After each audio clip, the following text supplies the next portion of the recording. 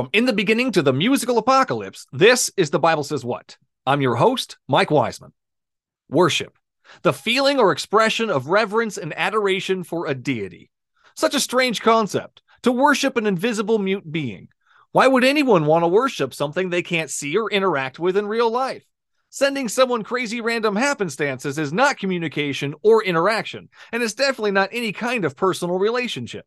To make matters worse, Psalm 136:10, to him who struck down the firstborn of Egypt, his love endures forever. The guy that killed the children of Egypt in their sleep for his own glory, that's the guy whose love endures forever. That's the documented child killer Christians have chosen to worship. Let's start the show. Is there anything in the Bible that you yourself have an issue with?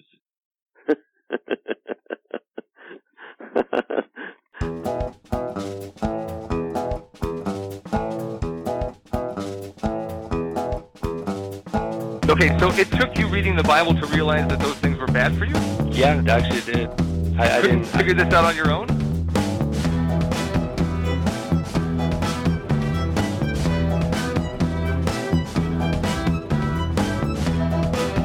No, Ted Bundy could be redeemed. God doesn't kill children. What do you think the Passover was? Yahweh sets up a whole system in the Old Testament where you slaughter animals just so he's able to forgive you.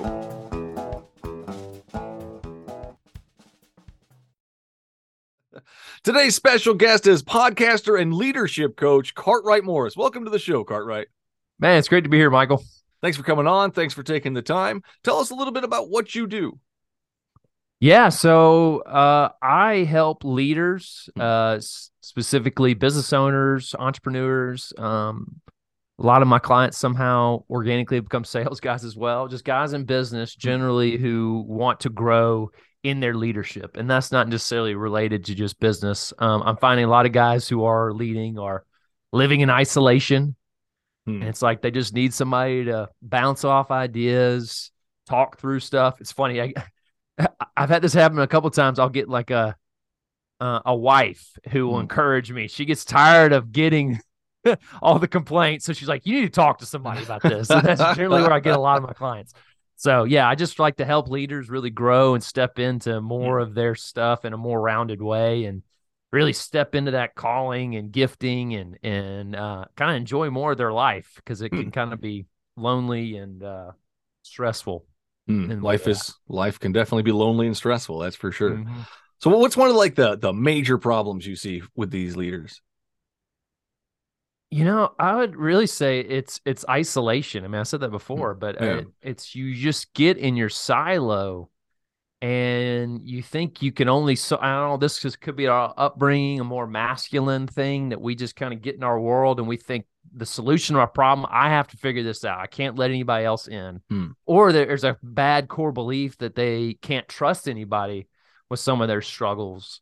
And so they just end up kind of in this cycle and therefore like they're more stressful. They're more anxious. They just struggle making decisions.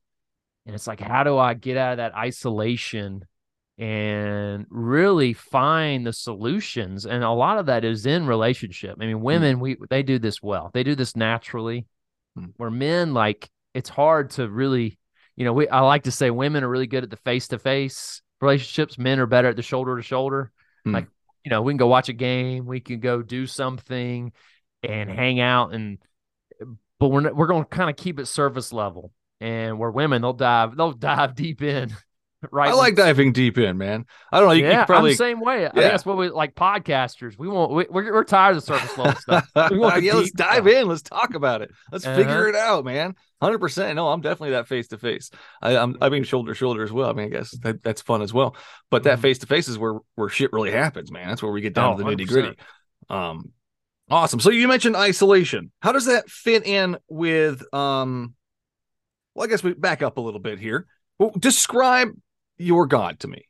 Who is your God? Describe. Yeah. I mean, I believe in the God of the Bible. Bible God. That he is intimate, personal, all powerful. He says who he is. I mean, we can look at who my God is through the lens of Jesus, right? When we study the 4 books of the Gospels, we can have a better understanding. And when we start there, we can literally understand the Bible more. We can understand who God is more. Huh. You know, Interesting. Lens of Jesus. Have you ever tried reversing that? Looking at Jesus through the lens of God? Yeah, 100%. Well, I think it's understand, like, I think you kind of start there. That is looking at God through the lens of Jesus. That's good. Yeah. Because I think when we Jesus through the lens of God. Yeah. Jesus Yeah, through the lens of God. Yeah. Yeah. See, I take the jealousy part. Let's just take the jealousy part in the Old Testament. God says he's a jealous God that punishes children. Several times he says it in there. So if I'm going to take that lens, that God lens, that jealous children punishing lens, and look at Jesus, it's going to be a different light. Yeah. Oh, yeah. 100%. Yeah. And I think there is something to the redemptive nature of that. That we're really trying to, the Father is communicating a jealous love that can't be filled with just actions, with trying to meet up to these standard of the expectations of the law set in the Old Testament. And so when Jesus comes, he communicates that jealousy. Like, I want all of you to the point that I'm willing to lay down my life for you. And I think we really, the punishment, like you hit, that's a good point. That really, he's a jealous God to the point of punishment. Yeah. Right. Well, I think that's showing that there's no standard of human beings that we could actually meet that. And Jesus had to pay that for us.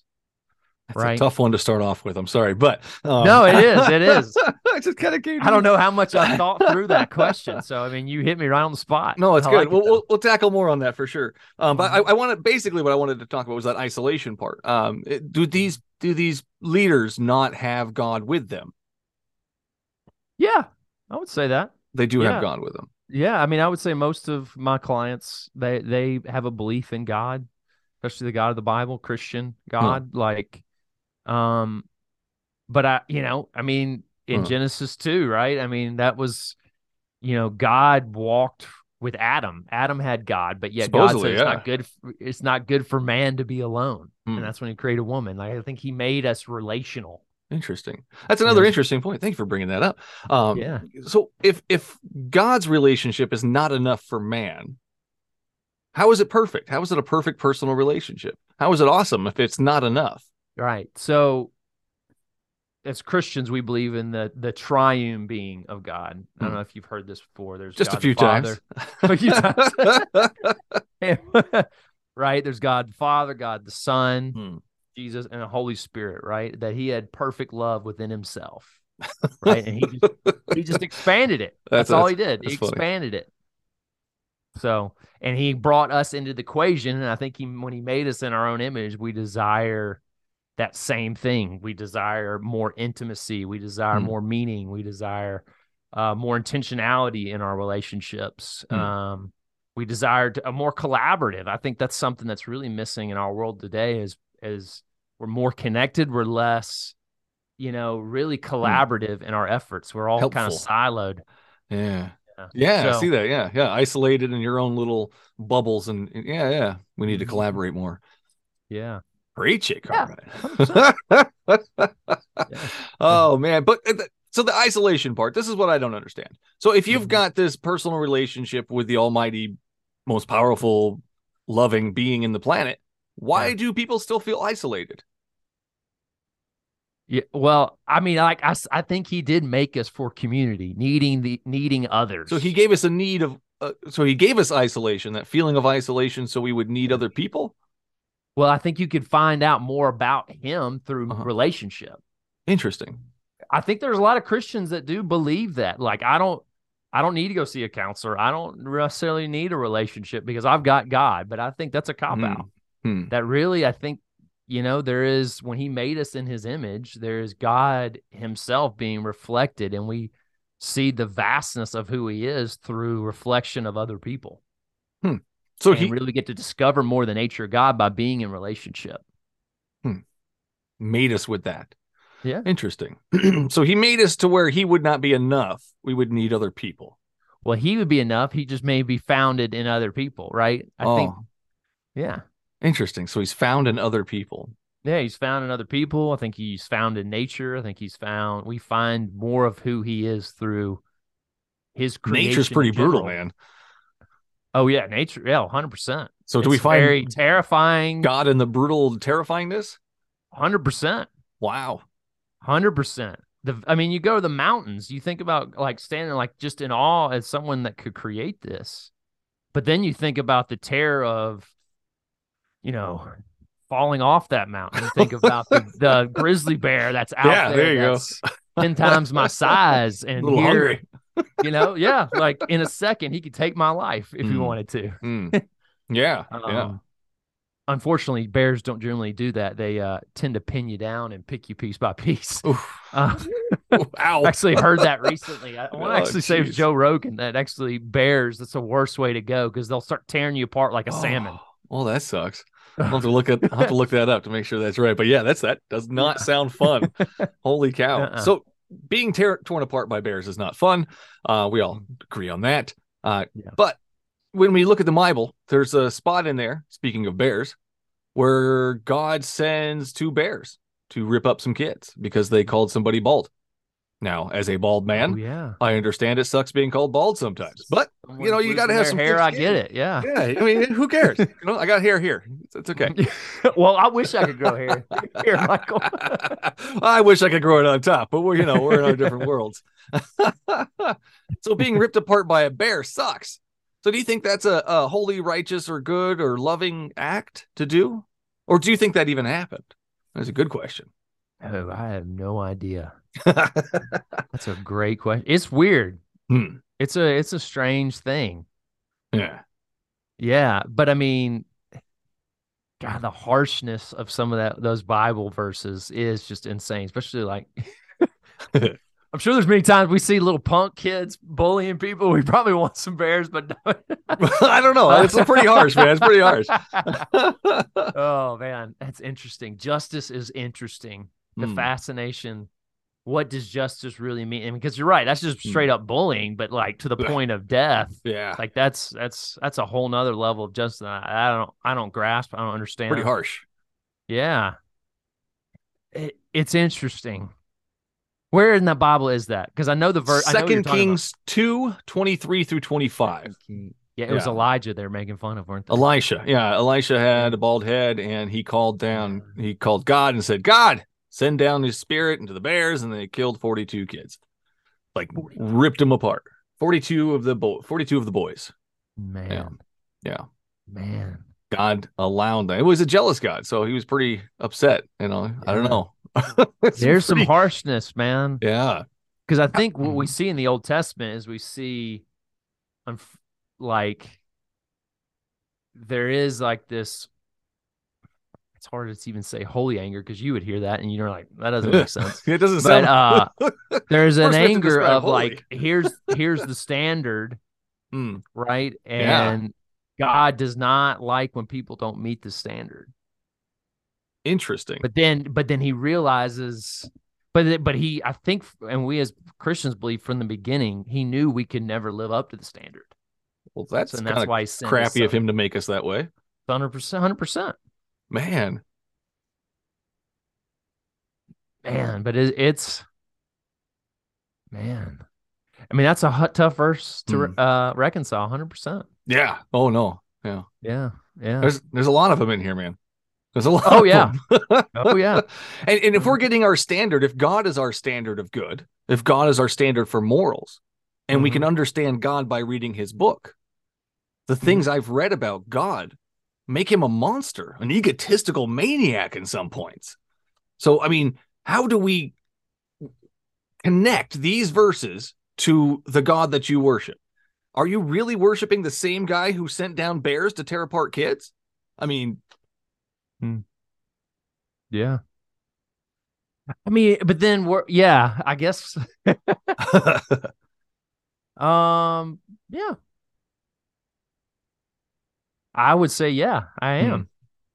I absolutely am. And for whatever, this is the standard. So, and then therefore, I guess it always comes back to, but who am I to take the position of that, of the standard of I am the a human arbiter being of right and wrong? with common sense and a rational brain. I can say that these things are bad, and I'm not going to worship somebody that does bad things. Worship somebody that does bad things. You know? I mean, Mm-hmm. I'm not going to worship anybody to begin with. I think worship is a very strange concept. But I'm not going to worship somebody who does these kinds of things. The flood, the story of the Passover. God, the Passover, such a disgusting story. So many bad things in there. So many. Like it just killing the firstborn. Yeah. Oh, and the reason for it was premeditated. Well, anything he does is premeditated, I guess, because he knows everything. But he started off by saying, I'm going to harden his heart so that I can kill his kid. That's how God starts off that story. It's terrible. Yeah. It's very terrible. And then just yesterday, I was doing a little Bible study. And then I came across a verse in Ezekiel that kind of, well, I'm just going to read it here. God claims that he does this. I will give you, Ezekiel 36:26. I will give you a new heart and put a new spirit in you. I will remove from you your heart of stone and give you a heart of flesh, and I will put my spirit in you and move you to follow my decrees and be careful of my laws. So he's able to do that to people. He's able to give them new hearts. Why didn't he do that with Pharaoh? Like instead of hardening him and killing people and slaughtering people. And then even Exodus 14:17, he decides to harden all of the Egyptians.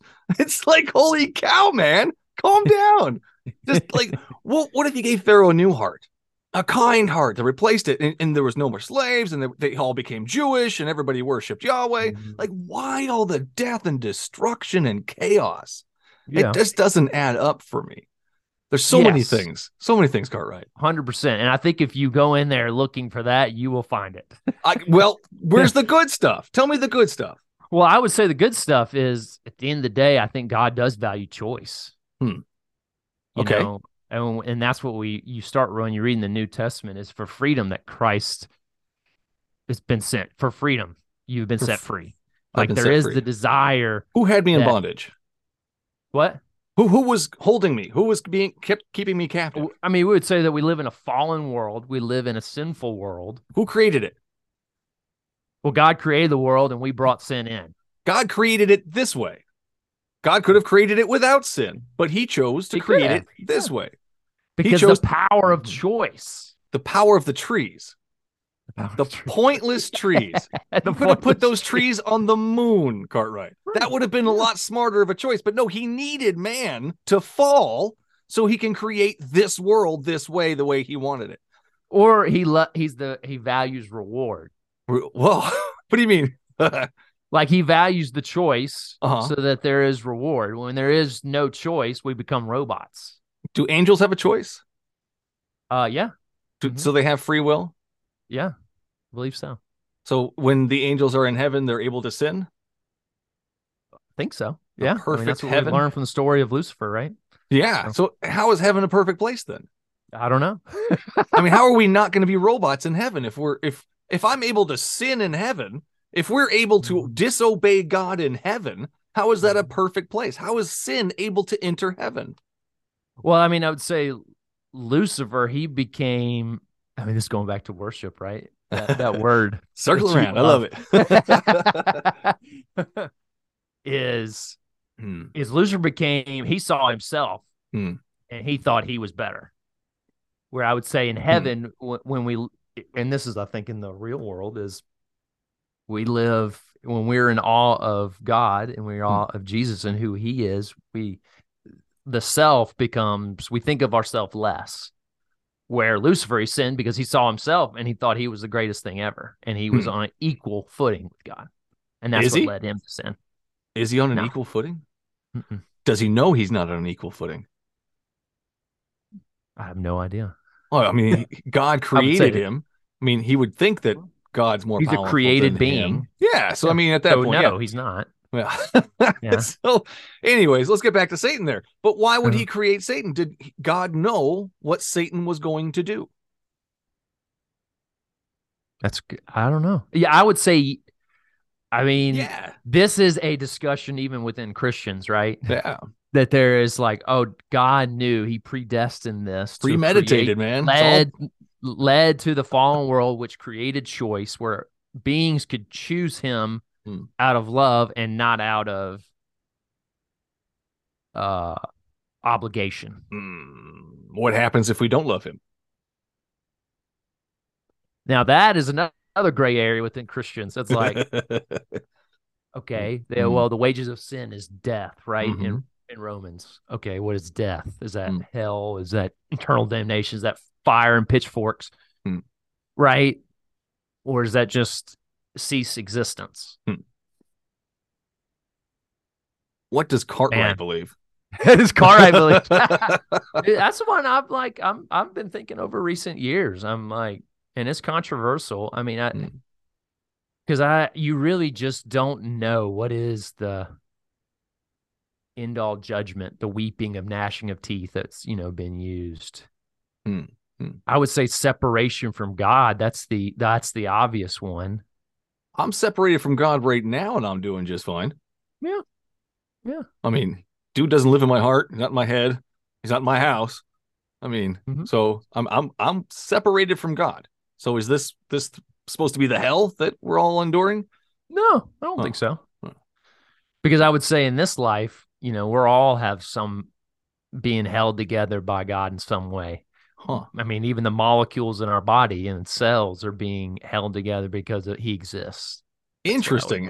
How does that work? That's quite a claim there. He's holding my molecules together. Like, is his hands around me right now, like pushing every molecule back in, or is he using his superpowers with his mind? And how does it work?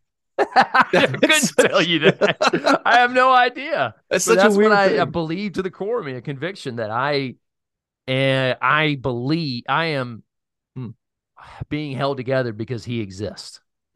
He is that big. Interesting. Yeah. Such a weird statement. I love it. Thank you, man. As far as where were we? Satan. Yes. He knows he created Satan. Talk about him, huh? Yeah, that guy. He knows he created him. He knows what was going to happen, but he did it anyways. And hell, that's where we were at. Sorry, I apologize. Hell, that's what we were talking about. So as far as hell goes, as far as I go, when I die, am I just going to be separated? Is God going to put me on a beach somewhere just where he's not? Or I mean, would he want me to suffer in some way? Like, how does that work? Oh, man, does God want me to suffer? Yeah. Oh, like as in like eternal damnation suffer? Yeah, just, even like, because some Christians claim that being away from God is painful. And I don't think that's true, because obviously I'm away from God now and I'm not in pain besides I'm 41 years old, the normal pains that come with that. Right. But I mean, that's it. It's so weird to me. And even as a loving father, if God is supposed to be the ultimate role model of a loving father, if my kids didn't love me or want to be with me, I wouldn't send them someplace that would hurt them or harm them in any way. I would still make sure that they can be happy. You know what I mean? It just doesn't add up for me. A lot of stuff doesn't add up for me. Pretty much most. Right. Yeah, I can tell. I mean, that's where I'm at, Michael, where I am wondering, what does that look like? I mean, that's why I would say there's some, I think it's called an annihilationist. Have you heard of this? Where they just cease to exist. Yeah. There's not, the separation is not putting them, where they're, as you said, suffering. Yeah. But I don't know how much of C.S. Lewis he would say in his book. Oh man, well, my brain lost. You're good. Is it Mere Christianity? No, there's another. It's a fictional book. Anyway, it's really good. Where he basically talks about it's usually their choice is to live in separation from God. Like, I mean, you're clearly like, hey, I'm completely good with it. It's my choice. I'm good. Like, and I would, even those who experience heaven would rather go back to hell in a sense and live in that existence. Heaven. Yeah, it doesn't sound like much fun to me. Have you read about this place? Streets are made of gold. There's like jewels everywhere. Not my kind of thing. Not my kind of thing. You got to sing praises to this guy every day. Wait, you don't have bedazzle rings on your hand? I stay away from everything bedazzled. It's not my thing. Some people like it. That's whatever. More power to you. But just keep it out of my heaven. I don't know. It's not my idea of heaven. I mean, and I would say that analogy is, especially in the context of that would be an allegorical thing, because that was beauty. That was wealth. That was to them, yeah. So the people that wrote the Bible came up Right. with this idea that would be a great idea what heaven would be like. So they wrote it down.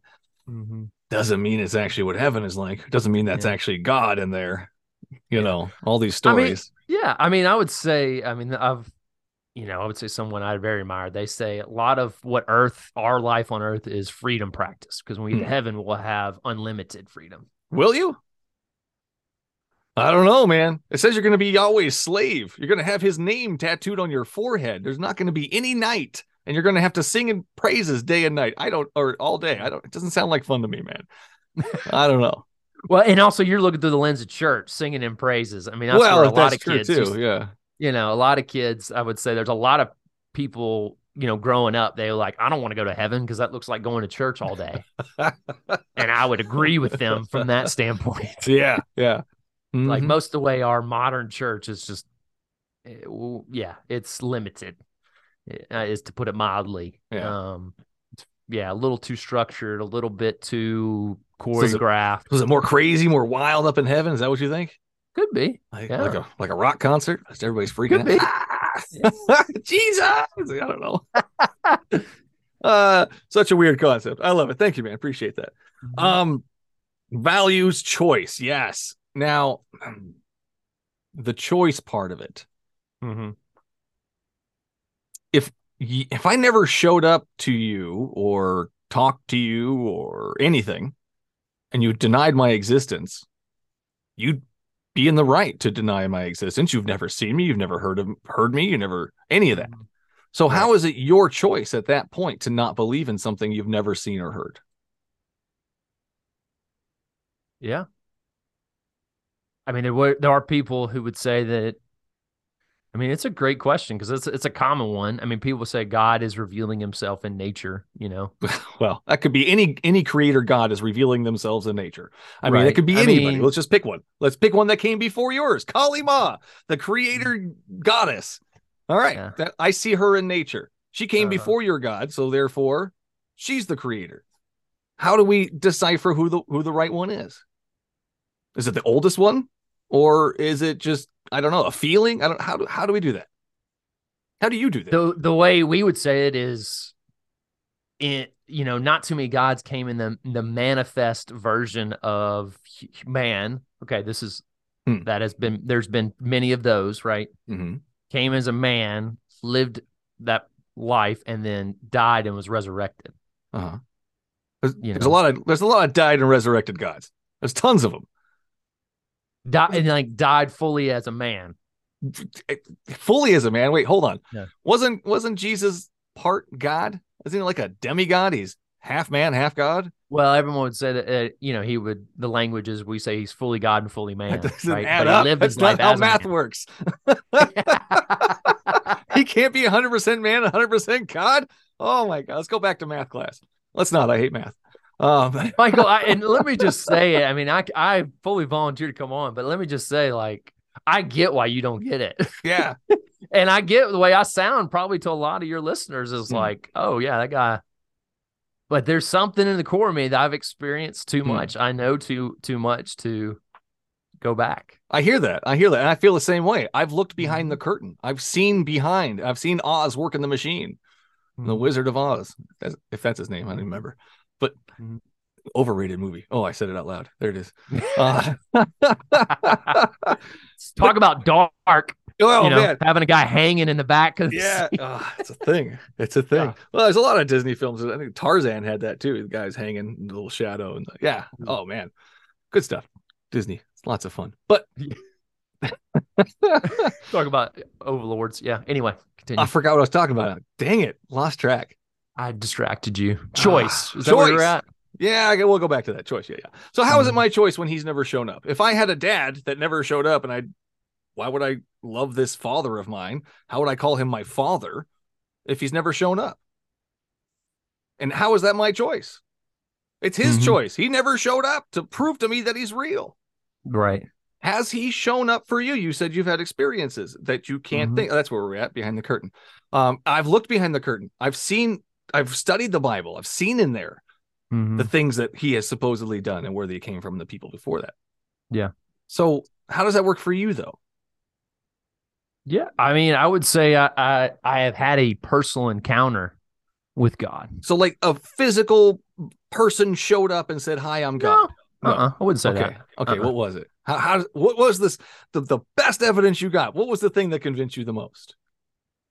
Well, one is just the complete change in how I live and operate. That fruit of that experience, right? There's a complete mindset shift, and my Huh. behavior changed.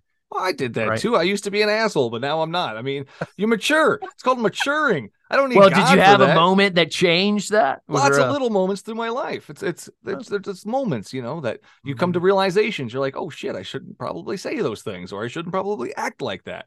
You know, Mm-hmm. there's Yeah. you come to these realizations in life. I did all of that Yeah. after I left Christianity, so none of it was done by God.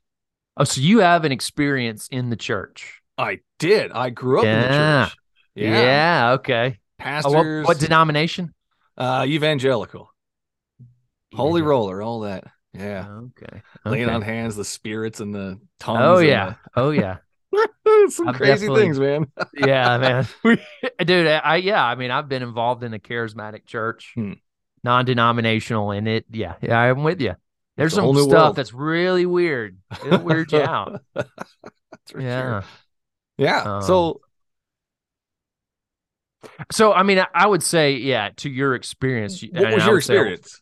What was the my one? experience was well, one, it was you actually do feel like it's like a weighted blanket. You feel a difference physically and like in your senses, like there is a change in the environment. So you change your attitude and there's a change in the people call that a ghost too. Like, oh, there's a ghost in here. The room temperature changed, Yeah. things like that. I don't believe in ghosts either.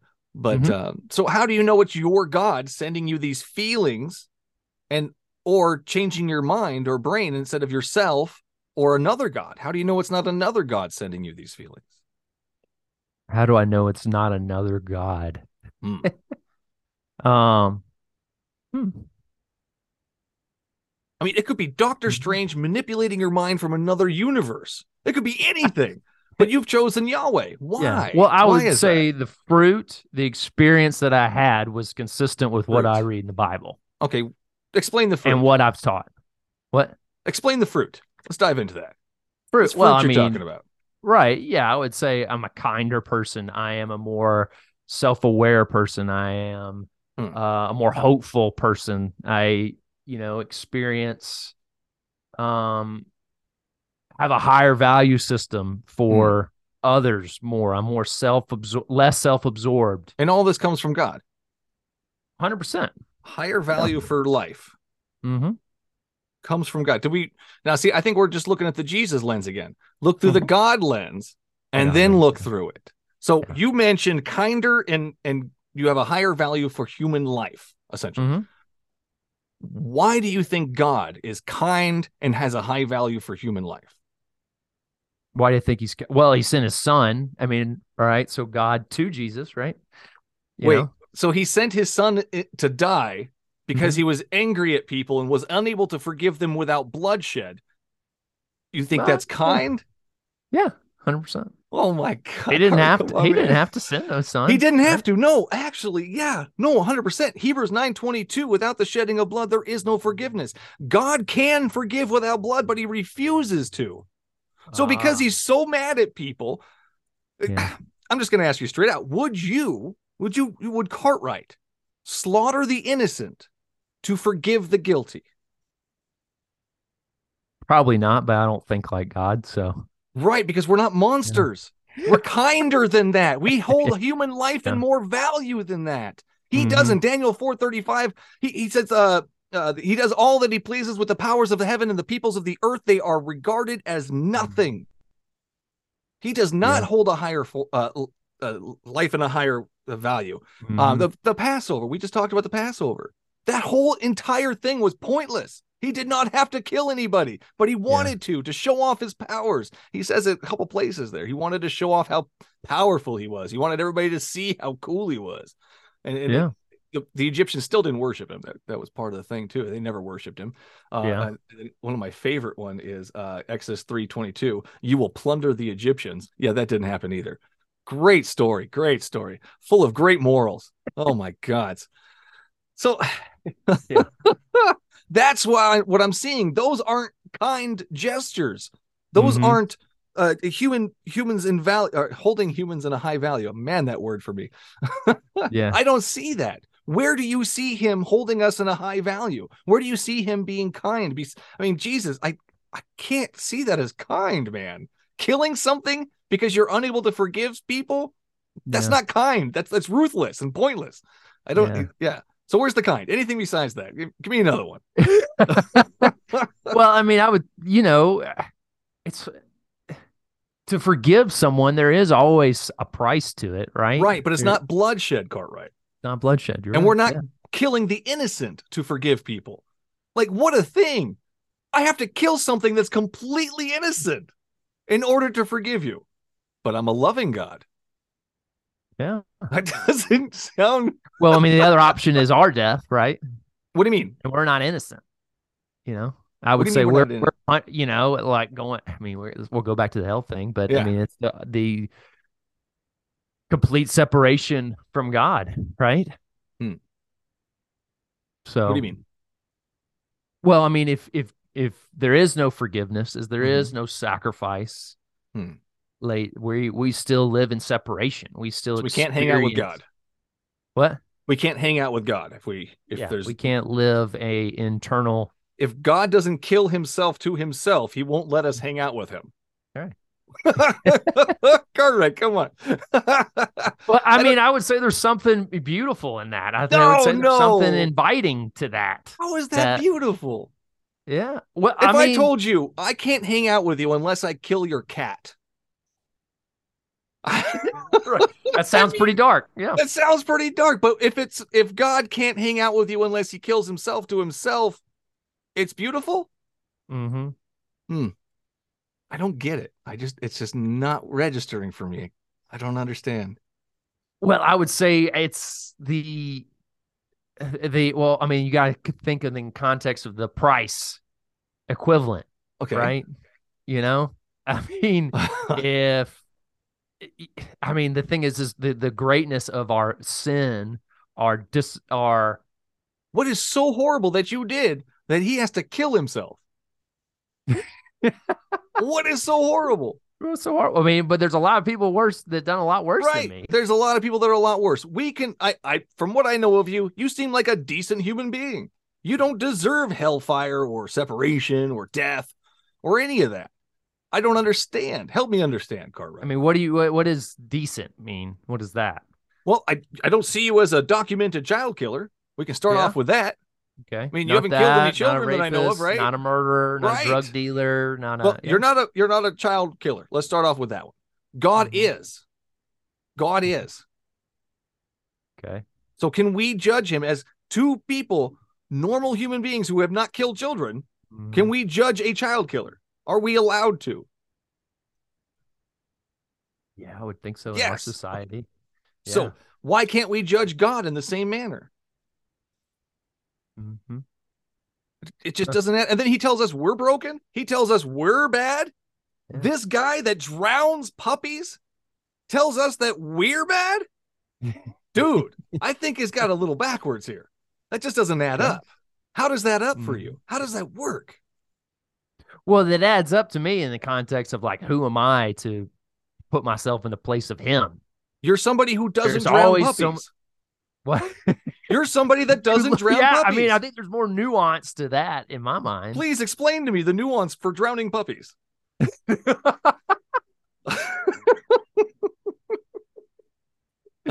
I mean, one is context, is translation. What is the context? Was that puppy rabid? I mean, why did he have to drown all the puppies on the planet?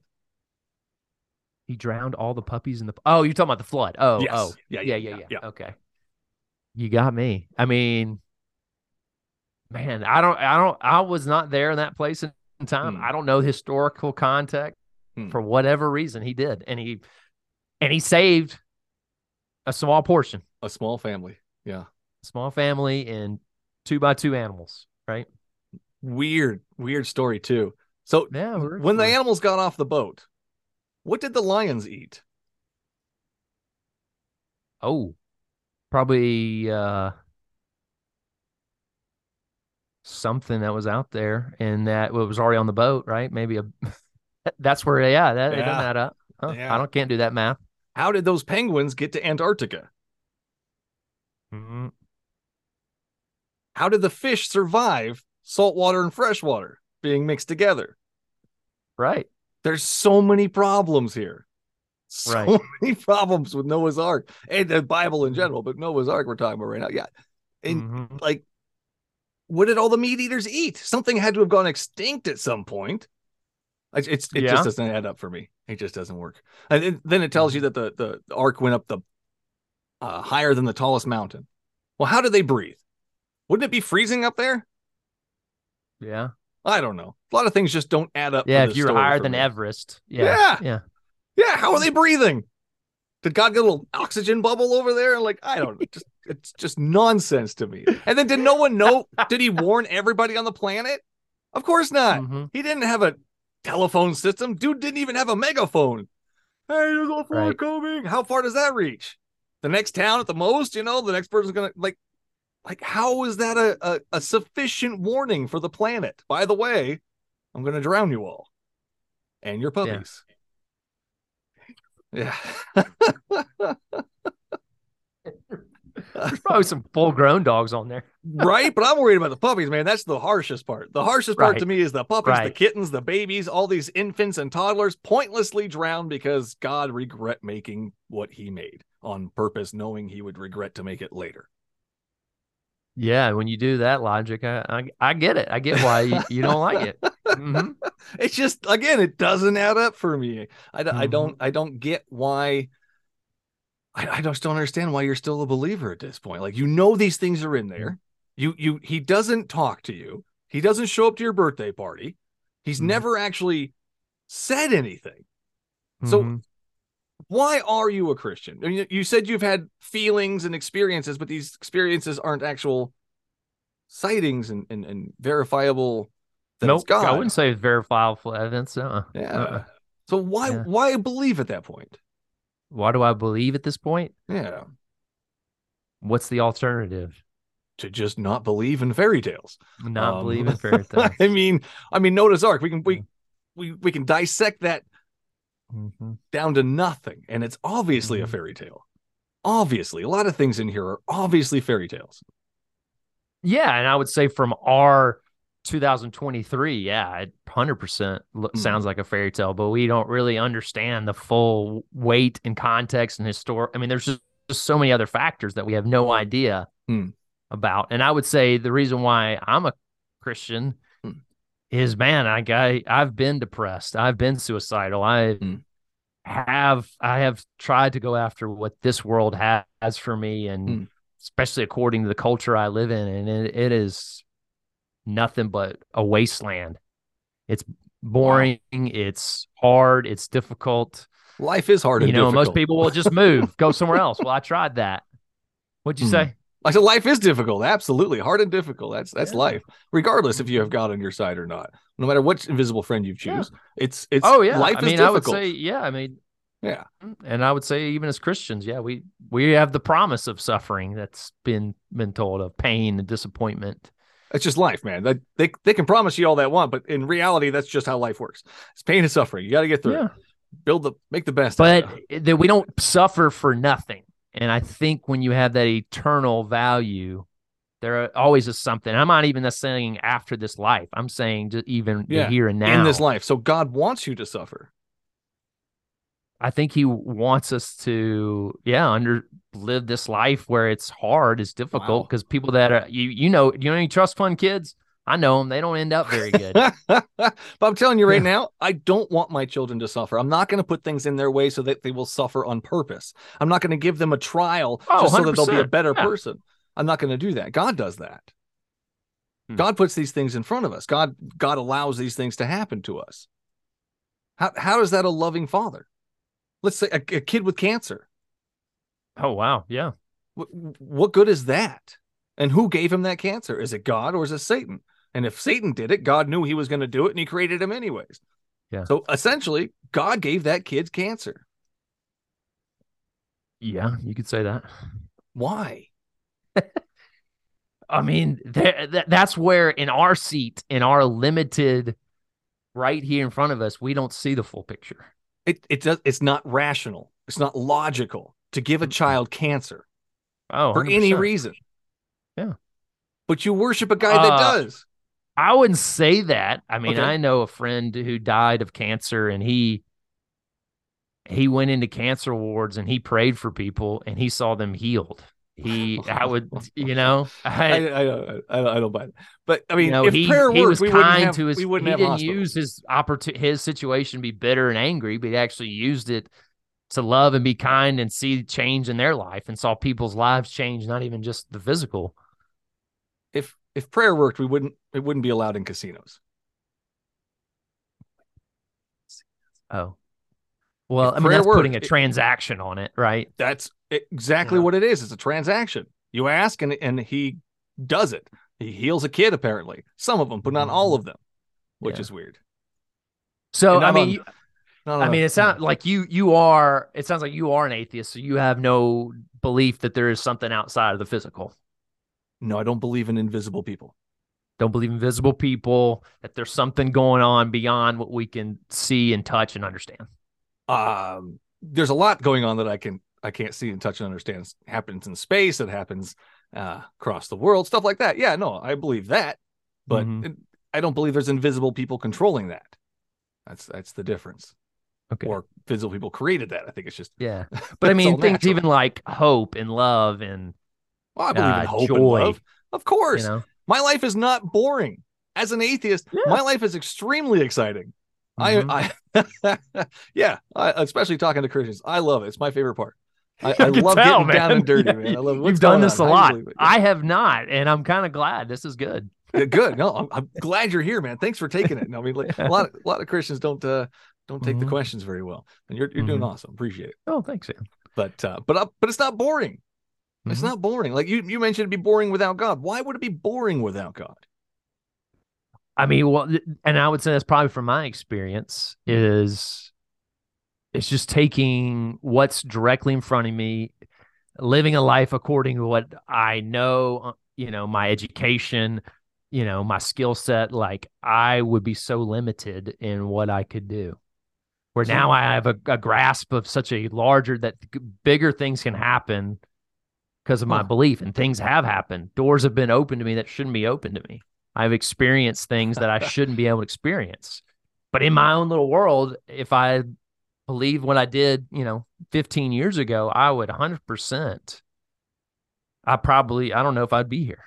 What is so unique about a door that opened that it's God that opened it for you? Well, it just shows that there's something beyond just me making this happen, that I don't have to 100% trust me to experience a more valuable, more enjoyable future. What's the difference between God opening a door and a random happenstance? A random happenstance. Those happen to me all the time. Is one is on purpose and one is random. How do you know it's on purpose? How do you know God is sending this random happenstance on purpose? How do you know it's your particular invisible this is friend? what I take a lot of my clients through, and this is what is like, you have to understand a lot of your history. A lot of what you've been through is not wasted, and it's preparing you for the future. I mean, a lot of experiences I had in my past, good and bad, has prepared me for going forward. That's life, man. That's what that is. That's how that works. Most people aren't aware of that. Well, they are not. They want to avoid their past. They don't want to look at it. Even some Christians do that. They want to belittle it. I want to forget about it. But I think a lot of that is gold. It is beautiful. I mean, I would say I have a friend who was a drug dealer. He said he was high for 2 years. And now he has an audience to speak into people in prisons and in places that he wouldn't have had if God didn't use that experience in his life. He's using it. God's not doing anything. The guy did the drugs. Guy stopped the drugs. Guy now talks about not doing drugs. Where's God in that? Well, the God is in that he, wrapped his truck around a telephone pole and he doesn't know how he came out unscathed. That's part of it. So right? Kids with cancer, let them die. Driver who's on drugs. Save my buddy. I don't know. Him so he can talk to people about Jesus. I mean, this is what I mean. Egotistical monster, Cartwright. Do you see what I'm saying here? Yes, Egotistical I monster. 100% get what you're saying here. And I would say most people, there's a lot of Christians on the opposite of your spectrum. They don't want to even look at these problems. They don't want to struggle over them. I'm not saying as a believer I don't struggle because I don't quite get it. Because I go with your logic and then I go with what I believe, and they don't match up a lot of times. Well, but there's something to struggle on this life that is good. That when I struggle over this, that I'm figuring out who he is, why he did this, but why do I believe he's this? I have 100%. I've talked to several people who believe that God killed their child so that they would be closer to God or understand certain things. So how do we know which part is God and which part is not God? Death. I mean, these people, that's exactly what they needed to get closer to God, to be a better person. Yeah. So, but in my mind, I mean, like, I wouldn't say he's the God of death. But yet, have you read the Bible associated with God? I know. There's a lot of death associated with God. He drowned the entire planet. He's going to destroy everybody at the end. Everybody except for those he likes who are allowed to hang out with him. How is history's pretty dark in general, though, Michael. I mean, left to our own devices, we're pretty dark in itself. We were made this way. He made us this way. He could have chosen otherwise. Yeah. So all the darkness comes from him. Isaiah but in the darkness, there are the random situations where some people stand out, and there is a light of goodness. And I would say some of those people aren't even Christians. I think it's yet they are representing. I think it's overshadowed by the death, the rape, the murder, the horrible things that are done in churches in the name of God. So I think all that gets outweighed by those horrible, horrible things. And God just sits there and does nothing. God planned for all of this to happen. He released the bad guy so that the bad guy could do these things. Yeah. How is that the good guy? In what story does the hero require bloodshed for forgiveness and release a bad guy?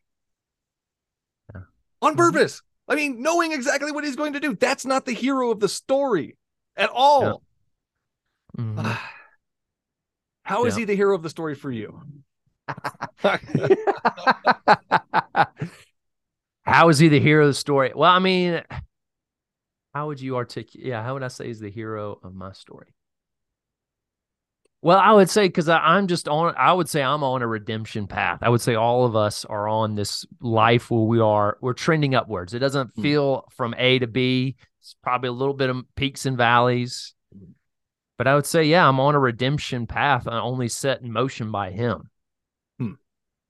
That I'm improving, I'm growing, I'm having more influence, I'm impacting more people, that I am becoming a better husband, a better father, a better leader because of him setting me on a different path, setting me on a place where the other one was darkness, depression, disappointment, comparison. Oh, man, I was living in so much comparison, comparing myself, where now I'm like, I have a better sense of identity of who I am, of like where, I'm, I mean, it's your podcast, so I could say, fuck it. You're right. Yeah. Absolutely. Wouldn't be the first time. I mean, and that's where, like, I'm not living according to a religious ideology that's more man-made, right? That I'm actually living according in relationship with him, that I'm figuring this out as I go. And I get to share that with others, and we get to all figure that out, and we bump heads a lot. And it doesn't look pretty. It looks messy. Absolutely. No, humans are we're interesting creatures, that's for sure. But see, I can just go the opposite. I can do the same exact thing. I am trying to be a better person. It's up and down. Every day is different. Sometimes I'm a better person. Sometimes I'm just shit. I'm just having a bad day. It happens. But I'm not going to attribute my ups and downs to God or Satan. This is me trying to rationalize. You cause those ups and downs in your life. Yes, 100%. Not an invisible being who I never see interact with. Well, so what do you think of the narcissist who constantly believes that everyone else and every other circumstance is the reason why they're not growing? Well, I think God's the ultimate narcissist, but that's beside the point. It all comes back. It all comes back. Yeah. I can strive and I can do better, but without an invisible friend. I don't need this God, this documented child killer, to make me a better person. I'm going to push aside that monster and do what I think is right. And what I think is right is do less harm to the world around me. Do the best that I can to help others. That's what I do. But there's some people who have your belief system is do less harm, but they end up doing harm because of that. They harm to others, right? Well, that works with any situation, with any religion, with any non-religion. It's just human beings. Human beings are fucked sometimes. It just happens. That's the way things are, and we can try and teach them. But I don't know. That's a whole smarter people than me can think about that and figure that out. But I'm telling you about me and you right now. We can better ourselves without a documented child killer, without this invisible God who needs bloodshed for forgiveness. But I would say I'm the opposite. I needed someone on the outside of me that's beyond me about my own understanding but he wasn't to change there. my understanding. He just sent you feelings, though. Just sent me he changed. Well, I would say it was. I heard the Boston song in the back of my mind when I was about to say that. More than a feeling. But yeah, I think there is something.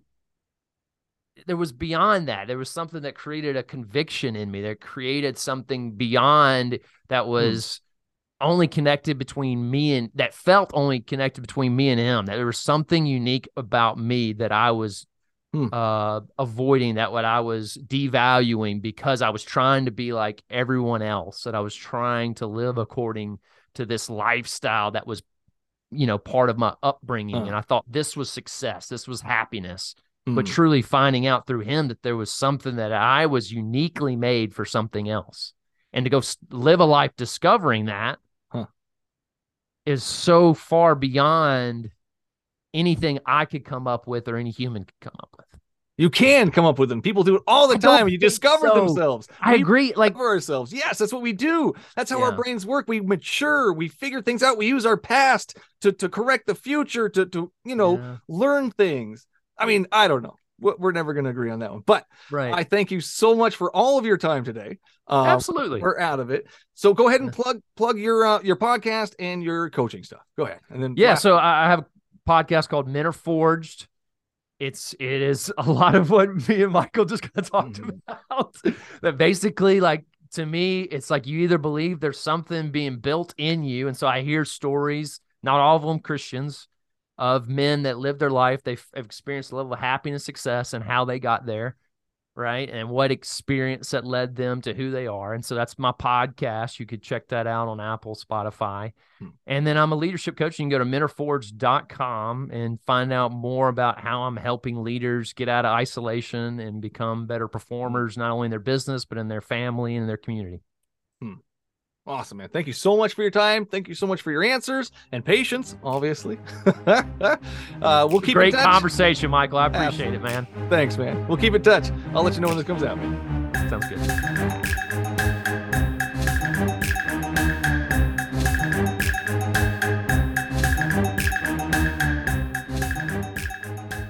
And that's all the show there is for you today. Thanks for listening. If you like what you heard and want to help keep the recording light on, simply go to patreon.com/BSW the podcast and sign up to be a supporter of the show. Your episodic tithes of $1 or more will give you access to the patron feed, unaired conversations, early access to each episode, and much more. For the latest events, BSW swag, and a peek behind the scenes, head on over to the show's ever-evolving webpage at thebiblesayswhat.com. The Bible Says What the book is out. Head on over to thebiblesayswhat.com and get yourself and your grandma a signed copy. Thanks to the cosmic powers of the internet, it is now possible to buy me a beer or coffee online. Simply go to buymeacoffee.com/BSW the podcast and click the appropriate buttons. If you can't support the show monetarily, please like, share, and/or leave a review. As always, you can find me at the Bible Says What Facebook, YouTube, Twitter, or Instagram pages. You can also reach me at bswthepodcast@gmail.com. And no matter which platform you use to listen to your podcasts, don't forget to hit that subscribe button so you won't miss out on the next episode. Until then, would you kindly pick up your Bibles and read them?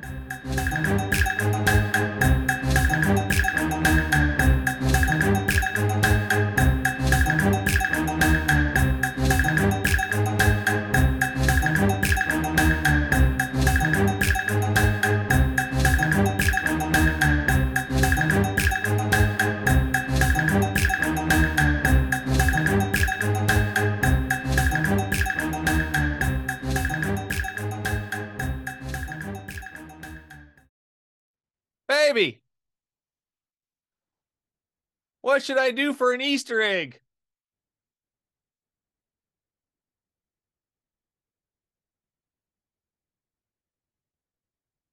Oh, that's always a funny one. Jesus VRs. Thank you. Coming to a YouTube channel near you, Jesus VRs. Subscribe or burn.